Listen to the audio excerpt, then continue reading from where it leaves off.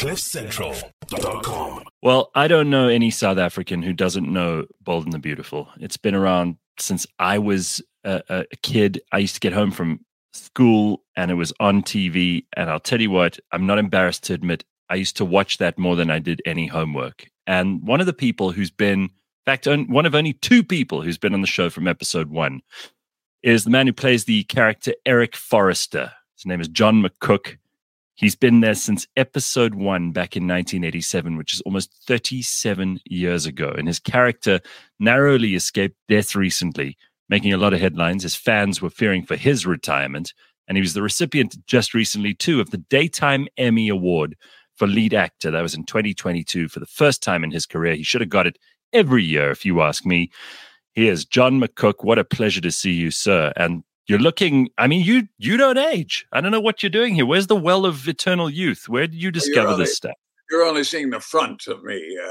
Everything else is looking pretty bad, but this is the front, and this is what works. So this is all we show. I'm not joking, though, John, and you must know this. I mean, you've been doing this character for 37 years, and you look the same. How do you do this? Well, that's you can thank my the genetics from my parents, I guess. I'm lucky to be alive, let alone looking all right. And I'm in a job. This job is great because this is a job where being older is a good thing. We need older characters on a soap opera or to honor the generational aspect of our stories. And so it's not like, okay, I've aged out, I can't be on it anymore. That's not true. We need grown-ups on our shows. So I'm very happy to be here. Well, I often watch Bill Maher, and he seems to be one of the people who stands up for, he says the one category that we're still allowed to be prejudiced about is age. He says particularly in Hollywood, in America, and then particularly in Hollywood.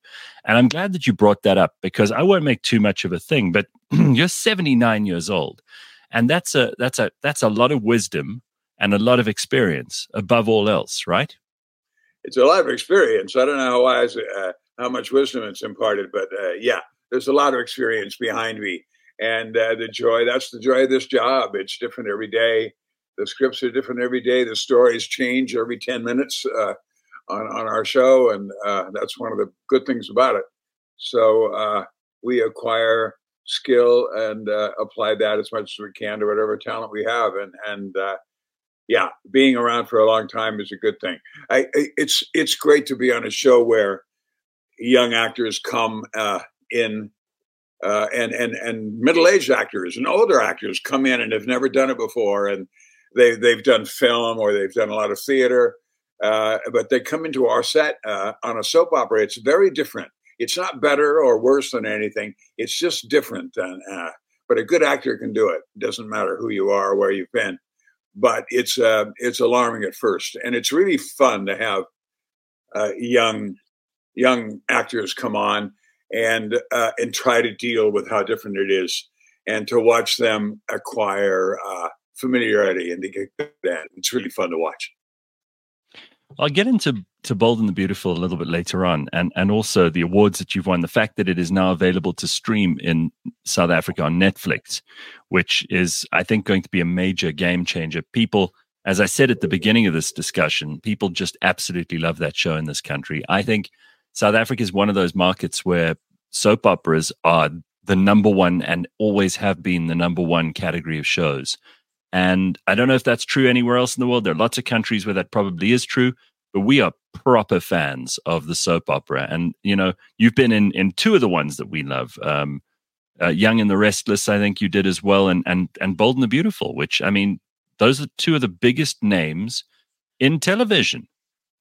It's great to hear. Yeah, the success of these shows, and specifically the success of Bold and Beautiful all over the world, has been a wonderful gift for all of us, especially in the beginning in 1987, 88, 89. Interestingly enough, to be, talk about the business for a minute, when we began in those years in the late 80s, television was being deregulated in a lot of European markets, for instance. And so that meant that these TV stations were not all owned by government, but were now being owned by private entrepreneurs and companies, and they needed Mhm. new products, and they wanted American product especially, and we were half an hour, so we were cheap to buy. It wasn't like buying a big 1 hour show, and we were new, and it was glamorous, and it was about LA was about Beverly Hills and the fashion industry, and that made our show unique in all the world, and provided for an instant popularity in places we had no idea. We just wanted to be on the air in America, and all of a sudden it was international, and so the success of our show in South Africa is exemplary of what excites us, and to see it, it's fun that we move from place to place. Apparently, in a lot of different countries, we'll go off one network and we'll be gone for 2 or 3 months, or even for a year, and all of a sudden it comes back someplace else. And so this news that Netflix is bringing us on the air down there is really good news, and we're very happy that you're doing that for us. So thank you very much. Well, we're delighted. You make the character look like he's you, and I just wonder. One of our staff actually wanted to ask you a question. A guy called Jack. He wanted to throw this one at you because for so many people, you're just synonymous with Eric Forrester, and it must be difficult for you to separate those things out. Maybe it's more difficult for the audience some of the time. But listen to what Jack had to ask you.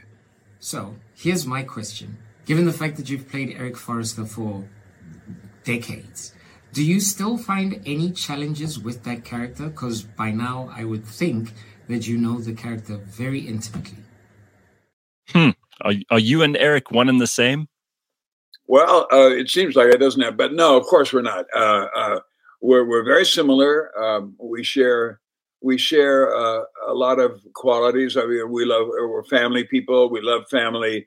We're sensitive to other people. We try to be.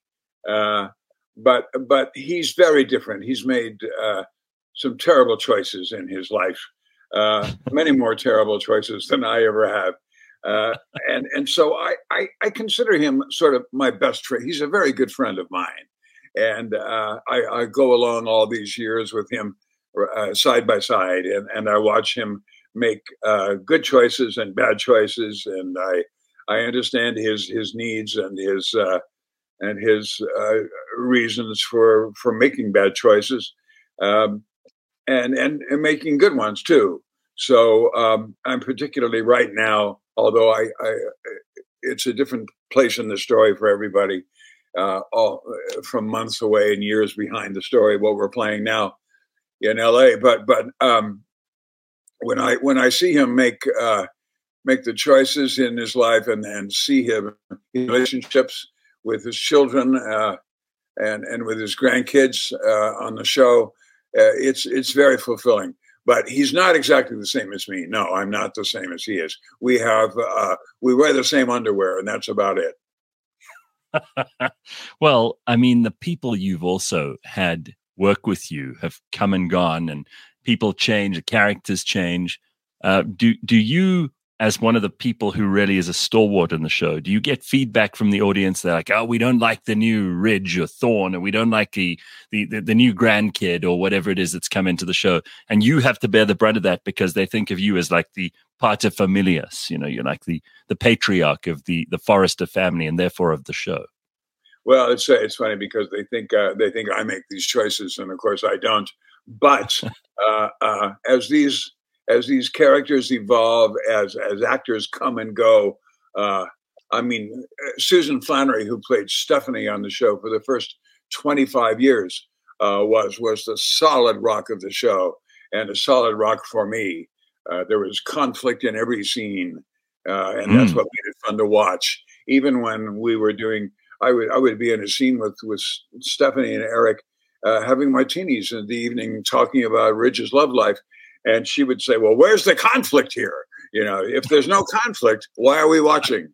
And she was right. She had the best sense of anybody about what it's like to be on a soap opera, and to keep these characters interesting to watch. And so I I celebrate the 25 years I had with Susan Flannery on the show. Ron Moss was there for the same 25 years playing Ridge, the original Ridge. Right. And he and Susan left the show right about the same time, within months of each other. And they have both decided in a very positive way to move on, to retire from our show. Susan retired from acting.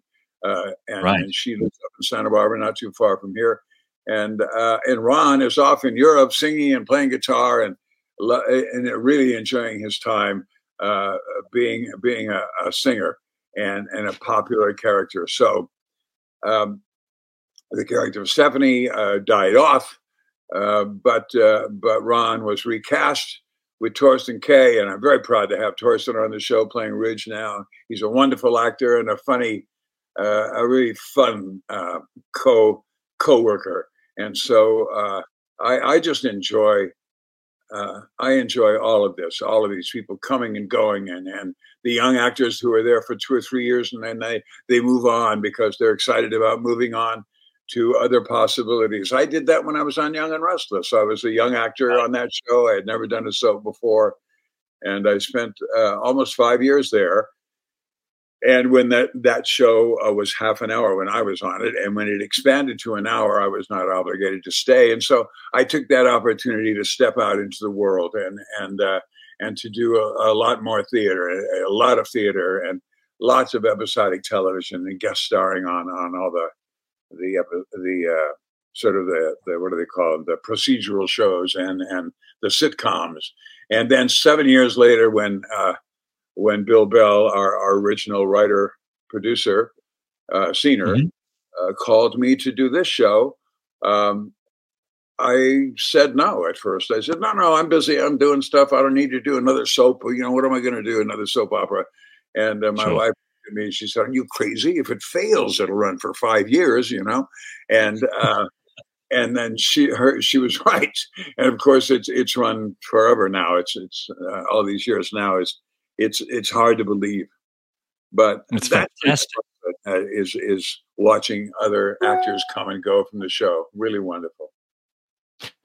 Do you find, because this is true certainly for people in this country who've played characters in soap operas, that the fans become so wrapped up in the characters that if you play a villain or you make a bad decision, as you put it just now, or you do something on the show, then you get attacked at the grocery store, or people think that you are that character in real life, and it's part of everybody's day-to-day existence. And there's so many people for whom that soap opera is a couple of minutes of escapism.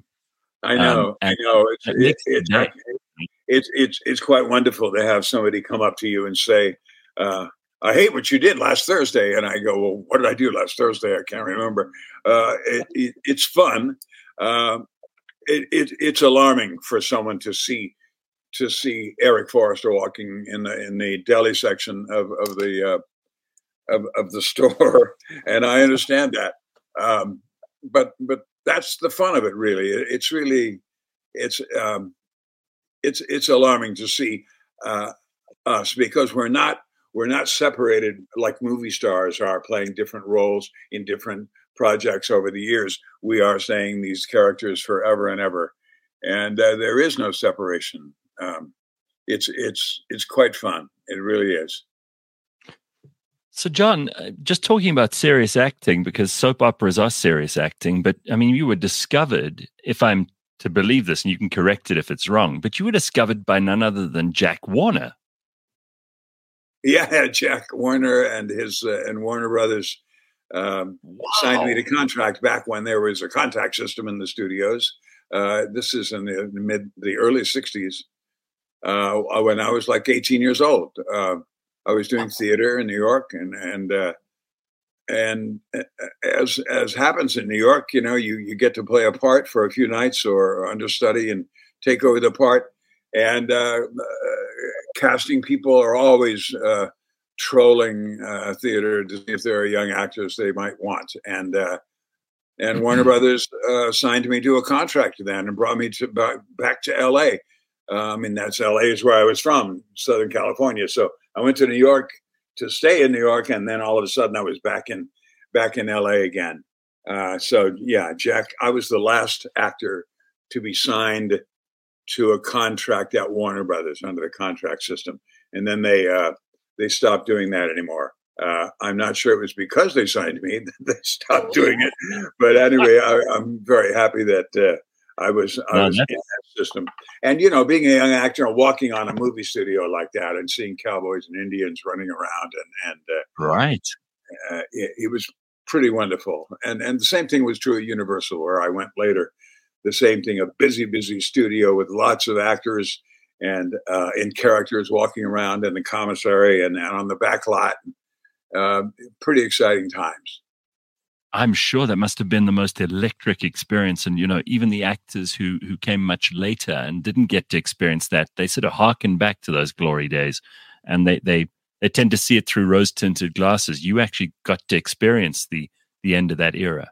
Yeah, really, it was quite something. And the patina that was on those buildings, those sound stages, it still is. The old sound stages are still there on all the studio lots, except they build a lot more of them, and they're more modern. But there's a grittiness about the walls of those old studios and walking between the big buildings that's really fun. And to actually go into the big wardrobe building that used to be there. Now they don't have those things anymore. They farm all that out, the studios, but the studios had their own wardrobe departments and all kinds of military uniforms and period pieces and gowns and suits and it was really wonderful to walk through and see all that history from the movies that had been there,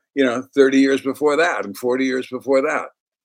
So yeah, it was phenomenal. It was a big part of that. And speaking of military uniforms, you did serve for 2 years and then took up your acting contract after that. Is that correct?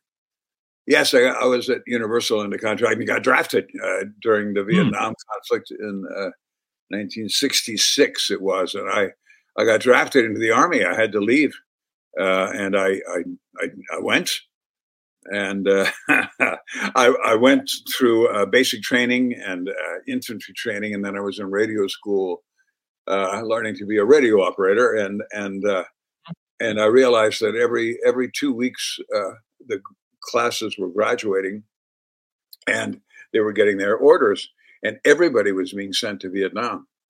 And I went, well, I'm not sure I want to go there. So I went up to the 28th Army Band, because I'm a piano player. And I went up to the Army Band and I knocked on the door. I said, sir, do you need a piano player? And he said, yeah. Yeah, we do. Do you play? And I said, yes, sir. And he said, do you play Mozart? And I said, yes, sir. And he said, come here. And he put a French horn concerto on the piano, and I played it because I could. And he said, where are you? I said, I'm in radio school. And he said, no, you're not. And he changed my job description right there from radio operator to piano player.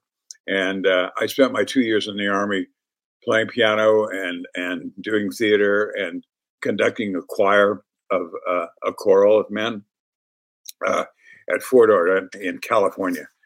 And the fun of that, excuse me, the fun part of that story is that in the Army, you have short haircut. And right. Because I was up at Fort Ord on the weekends, after we would play on the weekend to graduate people out of basic training in the Army Band, we had 2 days off. So I would come down to LA, and I would go to lunch with my friends at Universal at the commissary with my buddies that had also still be in the contract. They hadn't been drafted, so they were still there. But my hair is really short. This is funny. Jack Webb, excuse me.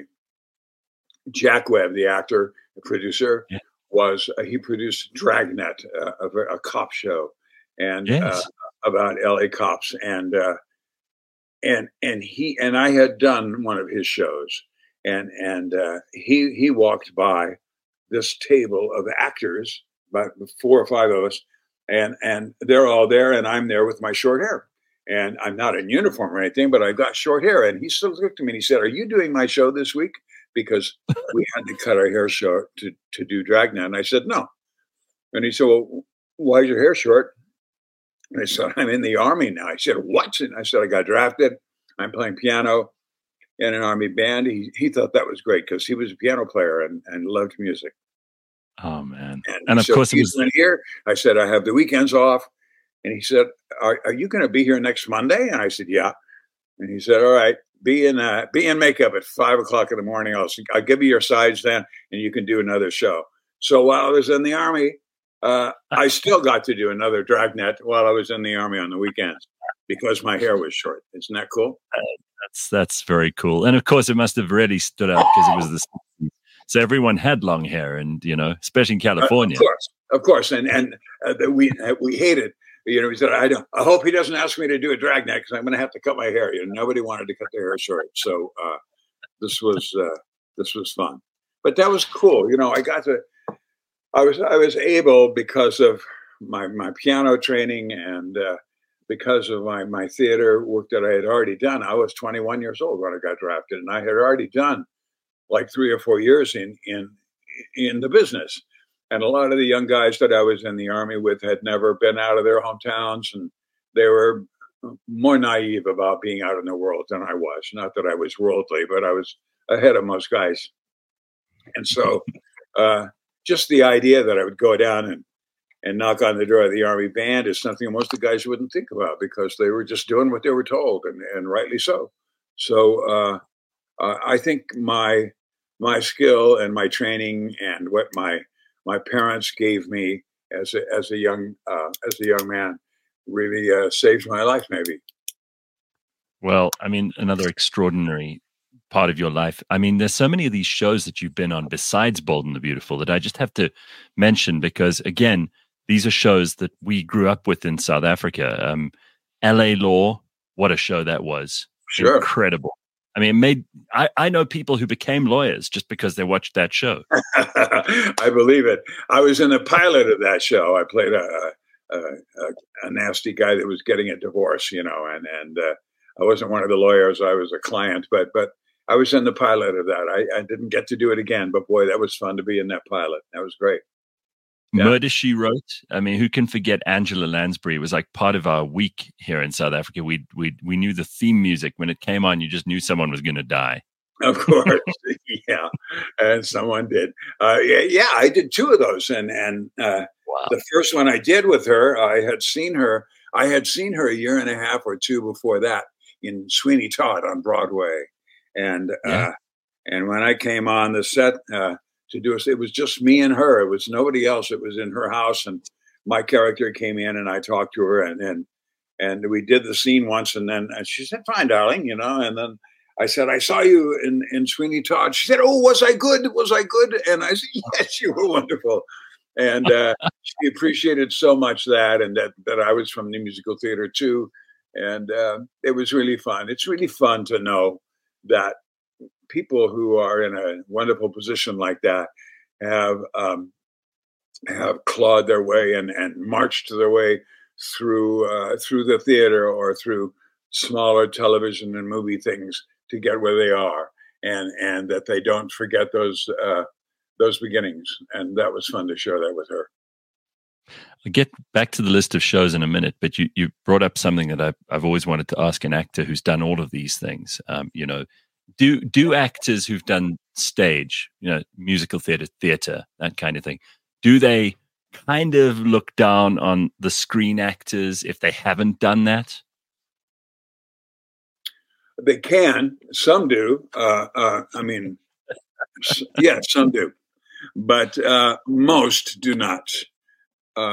Because the skills and, when an actor is comfortable and confident, usually they come from theater and from summer stock and from dealing with what it's like to have to do a show in 1 week and get it up and brave maybe not being as prepared as you want to be. People do look down. People look down on soap operas. I'll never do a soap, or I'll never do commercials. And then they say, okay, don't, because I will. And if you don't, that deletes it for me. So Well, yeah, there are those who are very prejudiced about what they do and what other what people, kind of work? yeah, but and protective of it. But that usually comes from an insecure place. Most of the people who are successful and are enjoying success in film or television or theater are very confident and generous and friendly people, not not critical of other people at all. You know, there's an argument to be made that soap acting, in particular, when you've done a character for as long as you have in Eric Forrester, that you almost become, and I don't know, you're going to have to tell me if this is true or not, but I would imagine that you can trust your instincts a whole lot more. It's almost as if you're playing the world's longest movie role over an extended period of time, and you can really think about that character, and you can watch them evolve, and you can see how they change. And there's time to develop relationships with everyone else on the show, which you don't get to do in most feature films, even if they are long. No, I know. I mean, the big challenge of doing a feature film or doing a piece of theater that's never been done before, Mhm. or a classic piece of theater, is that you as an actor have to come up with the history of this character. You Right. have to invent a past life as you try to execute these current pages of what's happening in the character's life. We don't have to do that. We have our history is in our bones, and it's in the months and months, if not decades, of show that you've done before. So yes, we don't have to invent a history or a backstory or a subconscious place, because we know what that is. We have that history. That's a great gift to be on the soap opera, to take that kind of work out of it, and then to just come and execute each day what we're doing together. And when you say you're working with other people, we have there's always a company of 12 or 14, 10 or 12 actors who are in the contract of the show at any given time. And then other actors that are jobbers that come in and out and in and out, but aren't under contract. But we develop very serious, long standing relationships with each other. I don't mean serious. That sounds like it's very serious. I don't mean that. No, Very, sure. really wonderful whole relationships, and it's because we know and love each other. We depend on each other for our own work. I mean, if I'm not doing my work, then it reflects on somebody else's work that day. It's very much like sports. It's like playing tennis. Your game is better when you play with someone who's better than you are. Your game comes up, and so we depend on each other for good work and for being there, and really not bringing the outside world, but coming in, closing the door, and doing our work every day, and then going back to our lives. And so that's when we have stories that are love stories or family stories. When we have, I've just been doing a long story arc where Eric becomes very ill, and then he, Yeah. and he's going to die, and it becomes Right. a scary time for all the characters. And when we play these scenes together, we actually feel these things about each other, and so it's very rich and full to do that work. Really nice. I mean, you mentioned Susan, who played Stephanie for such a long time, your wife in the show, and then later on, Ridge. You mentioned Ron Moss and how important he had become in the story. And I can't help thinking, because I really did watch the show. I know a lot of people who interview you probably just think I watched this show, and I remember you used to have the most insane on-screen chemistry with the woman who played Sally Spectra, Darlene Conley. I mean. Yeah. Because you guys used to fight, and it was this big war between the Forresters and the Spectras, and she was like this up and coming designer in the show, and she was such an interesting character because she was sometimes a villain, and then you felt sorry for her, but you and she seem to have had a lot of fun on screen together too. Is that how it was? Yes, it is how it was. One thing about Darlene Conley, God bless her, I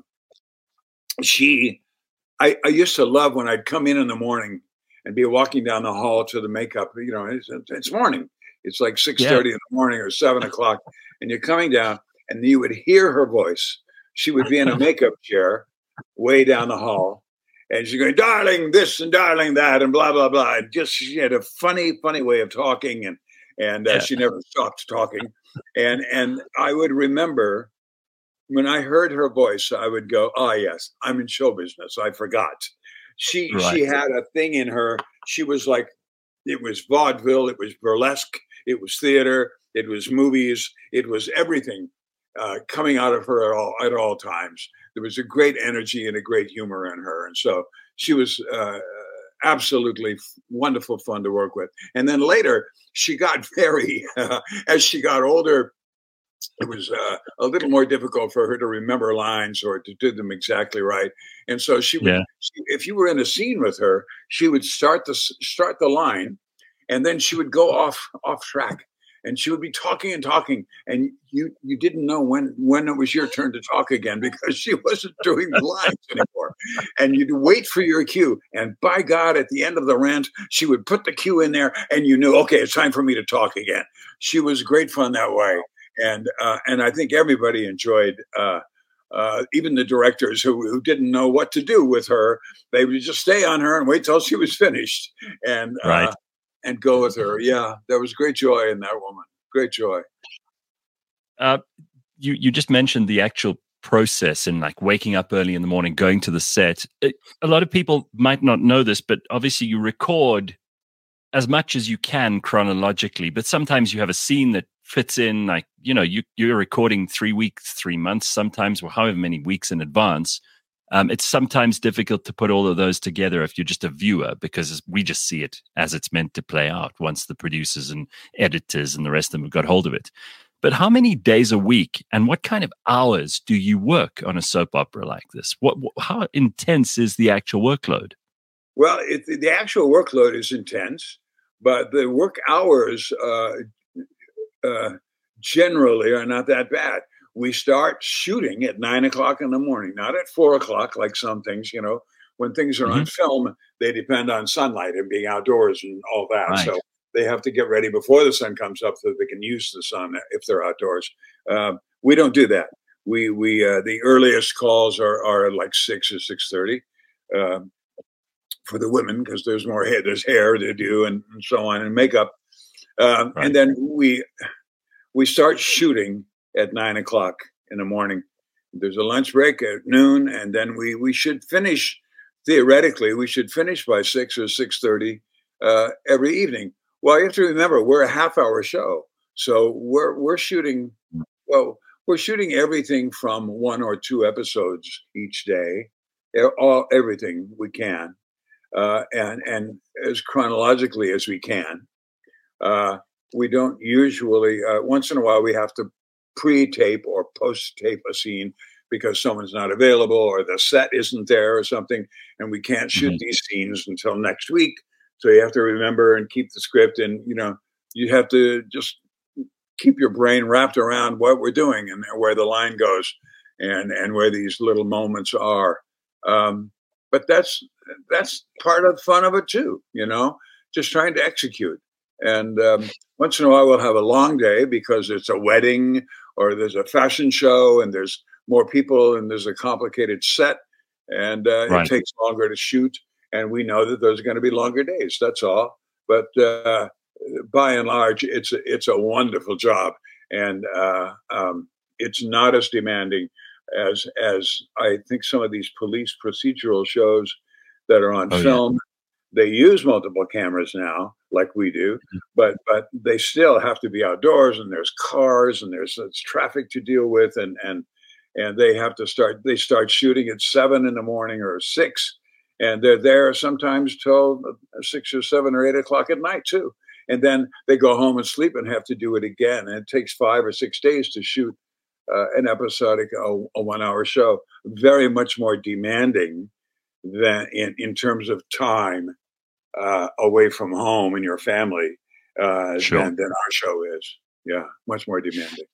Is there any improvisation on a show like this? Because you mentioned with Darlene that she would sometimes go off on a tangent and then come back, and you'd get your cue on time eventually, but she was a professional about it. I mean, do you ever improvise? Because you've made Eric this real character. You could probably give you a little bit of leeway. No, improvisation is the wrong word. We don't improvise. Yes, she did, but she did with great humor, and it was very unique to have an actor go off book like that. We don't improvise, but we can, and we do have almost a permission to paraphrase. Okay, the writers will write broad strokes and give the head writer Brad Bell will give an outline to the writers who are going to write that episode. And then the writers write the dialogue, the actual dialogue.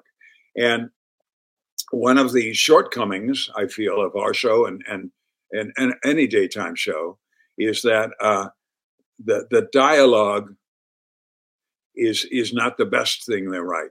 The best thing they write are the stories and the plots and the character descriptions and so on. Those are the best things they do. The dialogue itself, I'll go off track for a second. In a good piece of theater, for instance, if it's Arthur Miller or Tennessee Williams, if you take all the characters' names off the pages and you start reading these pages of a play, you can tell who's talking pretty soon because people speak differently. The words that this character uses and the phrases that this character uses are different than the ones that another one does. And pretty soon you can tell good writing because there's very specific dialogue for each and style for each character. And so sometimes when you get a soap script, the characters are all talking the same. And so we, after you've been there a while, it's not a mandate and it's not permission given to everybody. It's not encouraged at first, but it evolves that you can and do paraphrase a little so that it's more like Eric, or it's more like Brooke would say it, or it's more like Steffi would say it than what they actually wrote. The writers will write, 4 adjectives in a sentence rather than just one. And we try to simplify and make more and tailor make these sentences to fit each character. But no, we don't ad lib. That makes it impossible for a director, for instance, to call the shots because they have a script and that's where they've done their homework. They've prepared to shoot the show as it's written. And if he has a big paragraph and then 2 short lines and then another paragraph, that's what it needs to stay because that's how we're going to cut the show. That's where they're going to cut with the cameras. And so you can't go so far afield that nobody can cut the show either. We forget that young actors can be on the show and be on the show for months and not having gone in the booth. And you have to go. You haven't been in the booth. You don't see what's going on. And these actors have to come into the booth and see where the director and the producer and the associate director and everybody are keeping. They're timing it. They're looking at it. They're choosing shots. They're editing in their heads and they're preparing so they can take what we've shot that day in a big pile and take it downstairs to be edited together. And hopefully they've been able to shoot it in a way that they don't have to come up with a lot of new editing ideas. They know how they want to cut it together. But actors forget that there are a dozen people in the booth trying to get it together so they can make the product, the finished product. And we think we're the finished product, but we're not. We're not at all. John, how has the show changed as an actor? Because 37 years is a long time. The world has changed so much in 37 years. Do you ever find that the script writing changes to keep up with new ideas, with social norms, with developments in technology, with developments, commercial imperatives for the show must change too from time to time. How has that changed from your point of view as a long-running character? Well, I know that our show, for instance, all shows try to write about social conflict as it's happening, not politics really, because politics change all the time, and we can't talk about that because that's not going to be true 6 months from now or a year from now. But social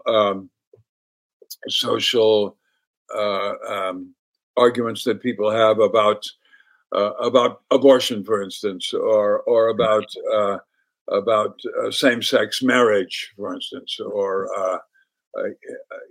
those particular things in our society are things that we like to investigate, and because they're emotional, and it creates a backdrop for good drama and exciting drama to watch. And it becomes stuff that your audience can agree with or disagree with, which is good. That's what we want people to be engaged with the show that way. So our show is constantly trying to write about ideas that are in conflict out there in the world. As far as there have been technical changes, but those are electronics and and lenses and things like that. I mean, the show it took a while for us to go digital. We were still on videotape at the beginning, and then digital recording became in, and we threw all the tape out. We don't have to do tape anymore. I mean, that's not nothing to do with me, but that's the way that is. And the audio skills and talent and techniques that we use are different. I know that there are some soaps that use remote cameras that don't have a cable, running down on the floor anymore. But we still have cable on the floor, which is great. And some of the news things, for instance, have cameras that are remotely controlled, and there's not a cameraman listening to the director and having to look through the camera all the time. It's a remote controlled sort of thing. You can do that with news sort of shows or talk shows, I guess, but it's not something you can do with drama. But those kind of technical things have changed. We're working in a big old building. It's called Television City in Hollywood. It's a big old building that was built in 1950, I think 54. And it was the first building in America built for television production. Really? In the 50s, they used to do TV from theaters or from film studios or from warehouses or whatever. Or radio studios, and put cameras in there and shoot stuff. But this was a building that was built for television, so it had big, wide spaces, so you could build sets and you could move cameras around on their wheels, and they had fly space like in a theater where you could bring in set pieces and drops and scrims and stuff like that. Very cool. We're still in that building.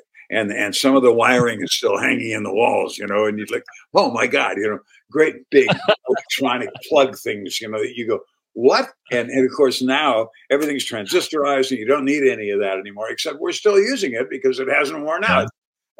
Right. And so they made it good. They made stuff well in those days. Yeah, and it lasts. Did. And the electric, you can walk by a great big electric installation there on the wall, and there's a scent, there's a smell of electronics. It's not burning, it's not like something's on fire, but you can smell electricity going through some of this stuff in the walls. It's pretty cool. And the walls are insulated with foam, not foam. Foam is new. It's insulated with cotton wads and stuff of fabric, and then they cover it and put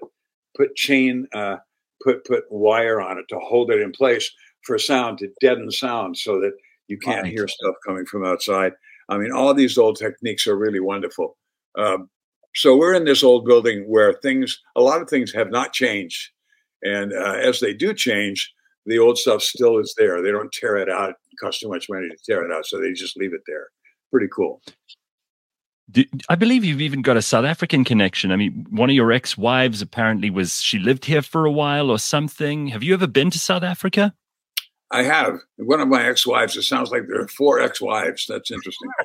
I didn't mean to make it sound like that, I promise. Thank you. Juliet Prowse. I have ex-wives.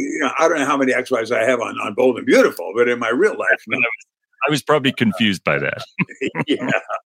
My late ex-wife was from South Africa. And so, yes, a couple of 2 or 3 years in the early 70s, I came down. That's 50 years ago. I came down there to visit her family with her at Christmas time, and so that's my experience with Umhlanga Rocks in Durban, and where did they live in? Outside of Joburg, they lived in a place called Vanderbilt Park. I don't know. Wow! You just won over fans who already loved you even more. Mentioning these I was thrilled to be so far away from home and see your beautiful country. Oh my God. It was so wonderful to be down in Durban and at Christmas time in the summer, and when it was warm down there in the winter. It was a wonderful experience for me. And my oldest son, Seth, has cousins in South Africa. So he and his wife and children have visited there. I think they were there less than a year ago. They go every 3 or 4 years. They go back down and visit their cousins. It's fun. I haven't been. I know that Catherine Kelly Lang Brooke has been here a couple of times, and she's also just been blown away by how many South Africans know everything about Brooke Forrester. Yeah, absolutely. That's the fun of it. It's truly fun when we go. I mean, we can go anywhere in the world, and especially those of us that have been on the show a long time. And it's like being a movie star. It's actually as thrilling as it is. It's annoying as well. But it's really fun to be in an airport. Waiting room in an airport somewhere in an international city, and have people come running up to you from across the room and say, "Oh my God, I can't believe I'm seeing you." Really fun, really, really wonderful.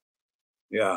Well, I don't know if you've thought about this. You mentioned how Eric gets very sick in a current story arc that you're on, and he makes it. But people were very worried that this was their moment to kill you off. Have you ever thought about how Eric might exit?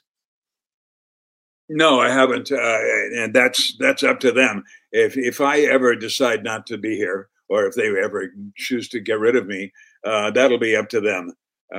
This would have been a good way to do it. That's why people believed that it was really happening, because it was an illness that went on forever, and it gives all the other characters time to mourn and to talk to him, and we have a joke.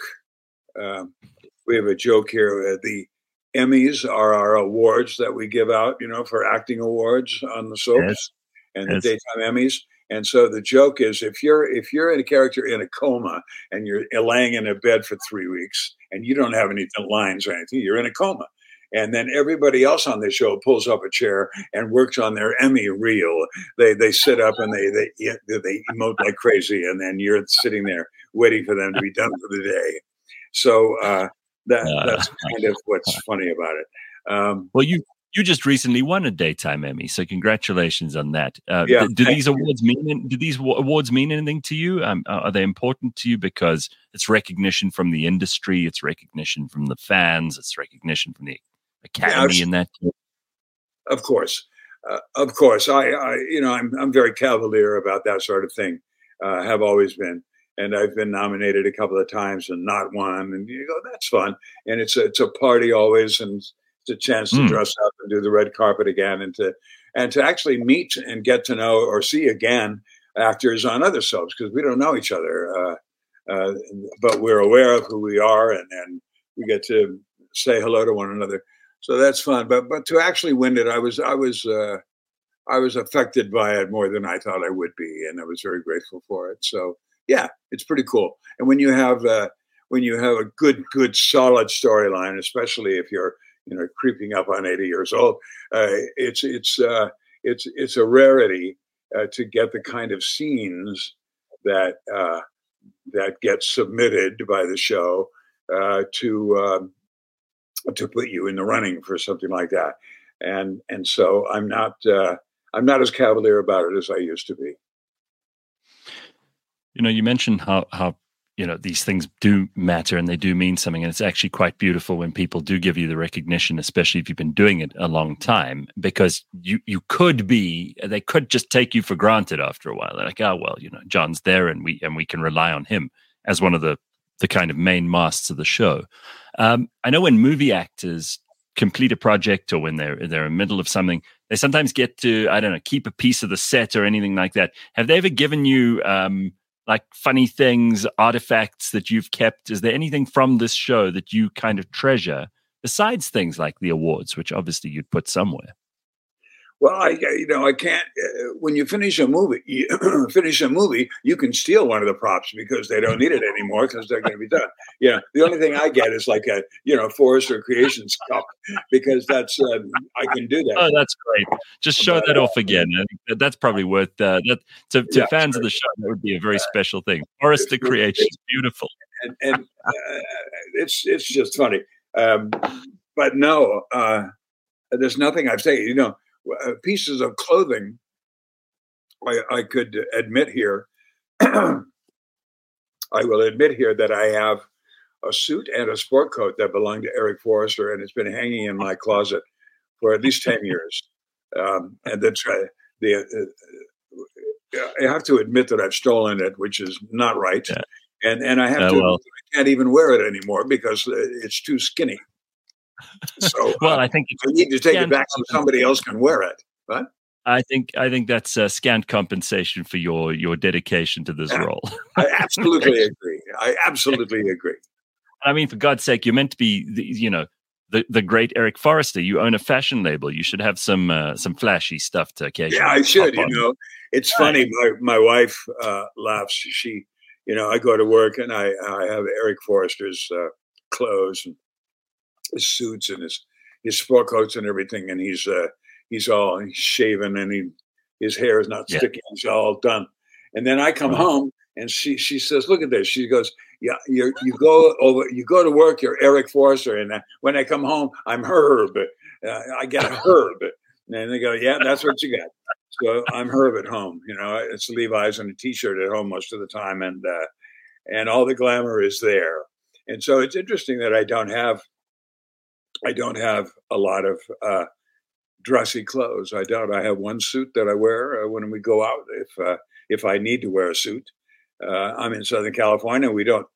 There's right away. It's more casual, and I don't need a suit for anything except for weddings and funerals. So there you go. Right. And your wife is also an actor. Mm-hmm. Yes, Lorette, my wonderful Lorette. was acting in Battlestar Galactica when we met in the late 70s. She was doing the first Battlestar Galactica at Universal when we met, and we had the same public relations people, and so we met going to different events, and we fell in love, and so and we did a couple of things together. She did a lot of episodic TV too. She did she was in the pilot for Happy Days, and she was on Happy Days a few times, and she was in Love Boat like I was in a lot of those shows, and so yes, and we did a Magnum PI together. We did a lot of stuff together, and then we started our family, and we got to the point. She got to the point where she said, I want to stay home and take care of the kids, and we were lucky. We were lucky enough that she didn't have to if she didn't want to. And she made the choice to stay home with the kids, and she has. And so now she's my stay-at-home actress. It's wonderful. Well, look, you can own the great accolade that you've been a working actor all of your life, which is something even, some of those people who maybe household names all over the world as well, who may have been in feature films and things. They didn't have consistent work the whole time. So it's quite cool that you could live an inverted commas normal life while doing and pursuing your craft to the degree that you have. It's quite a special thing. And I know I've kept you for almost an hour, and I promise I won't keep you much longer. But I'm having a lot of fun kind of getting into the bones of how this all works, because where else do you get to talk to someone with the amount of experience and the kind of stories that you've got? Do your family, do your kids and your grandkids, do they like the fact that you're Eric Forrester half the time? Do they introduce you to people that way? I mean, how does it work in the family? Or are they kind of like, that's just Dad's job? That's just Dad's job. That's exactly right. They've grown up seeing, there's Dad on TV. That's not a big deal at all. Right. It's taken for granted, as you say, and that's great. On the other hand, they appreciate very much what I do. I've taken them to when they were little. They used to come to the studio with me. They've seen what we do and how it gets done, and so it's not a mystery to them at all. And our youngest, my daughter Molly, is an actor, and she's in her 30s, and she's very successful in town. She's beautiful, and she's tall, and she's funny, and she's a good actor, and so she's been working, and there it is. Everybody, the kids get it. They get it, And there's a lot of, they went to school here in LA, and so there were a lot of kids whose dads and moms are writers and producers and costumers and hairdressers and people that are involved in our business one way or another. So it's not like you grew up in like Des Moines, Iowa or something, Well, we've come full circle by you saying that your daughter inherited those good genes that you have, that may she have as long and distinguished a career as you have. It's such a pleasure to speak to you, John, and thank you very much for making your time available to us. I think there are so many people in South Africa who really just absolutely love what you do, and they will remain fans until the last episode that Eric's in. And I think by the time that they get to Eric's last episode, they should call the show a day, frankly. Oh, yeah, I absolutely agree. Look, we're very, very grateful. I'm very grateful to do your show. Thank you. And I'm very happy that, our show goes off the air, and then it comes back somewhere else and comes again. Yeah. So people are always saying, where is it? Where is it? And I'm so glad that it's, that Netflix is providing it for the South African viewers. We're very excited to have you all there and loving the show as much as you do. I hope we get to shoot there. We should come and shoot some episodes there of the big fashion show in Cape Town or something. Absolutely. That would be great. Yeah. I'll speak to talk to those producers. Tell them to kind of spend some money and bring you all here. All right. John, thank you so much. And what a pleasure. Of course, as he's just said, The Bold and the Beautiful now available on Netflix in South Africa for people who just can't get enough of this show. And good luck to you, sir. And I hope you continue to have all the fun that it seems that you are having and doing the wonderful stuff that you do. Thank you. And you too.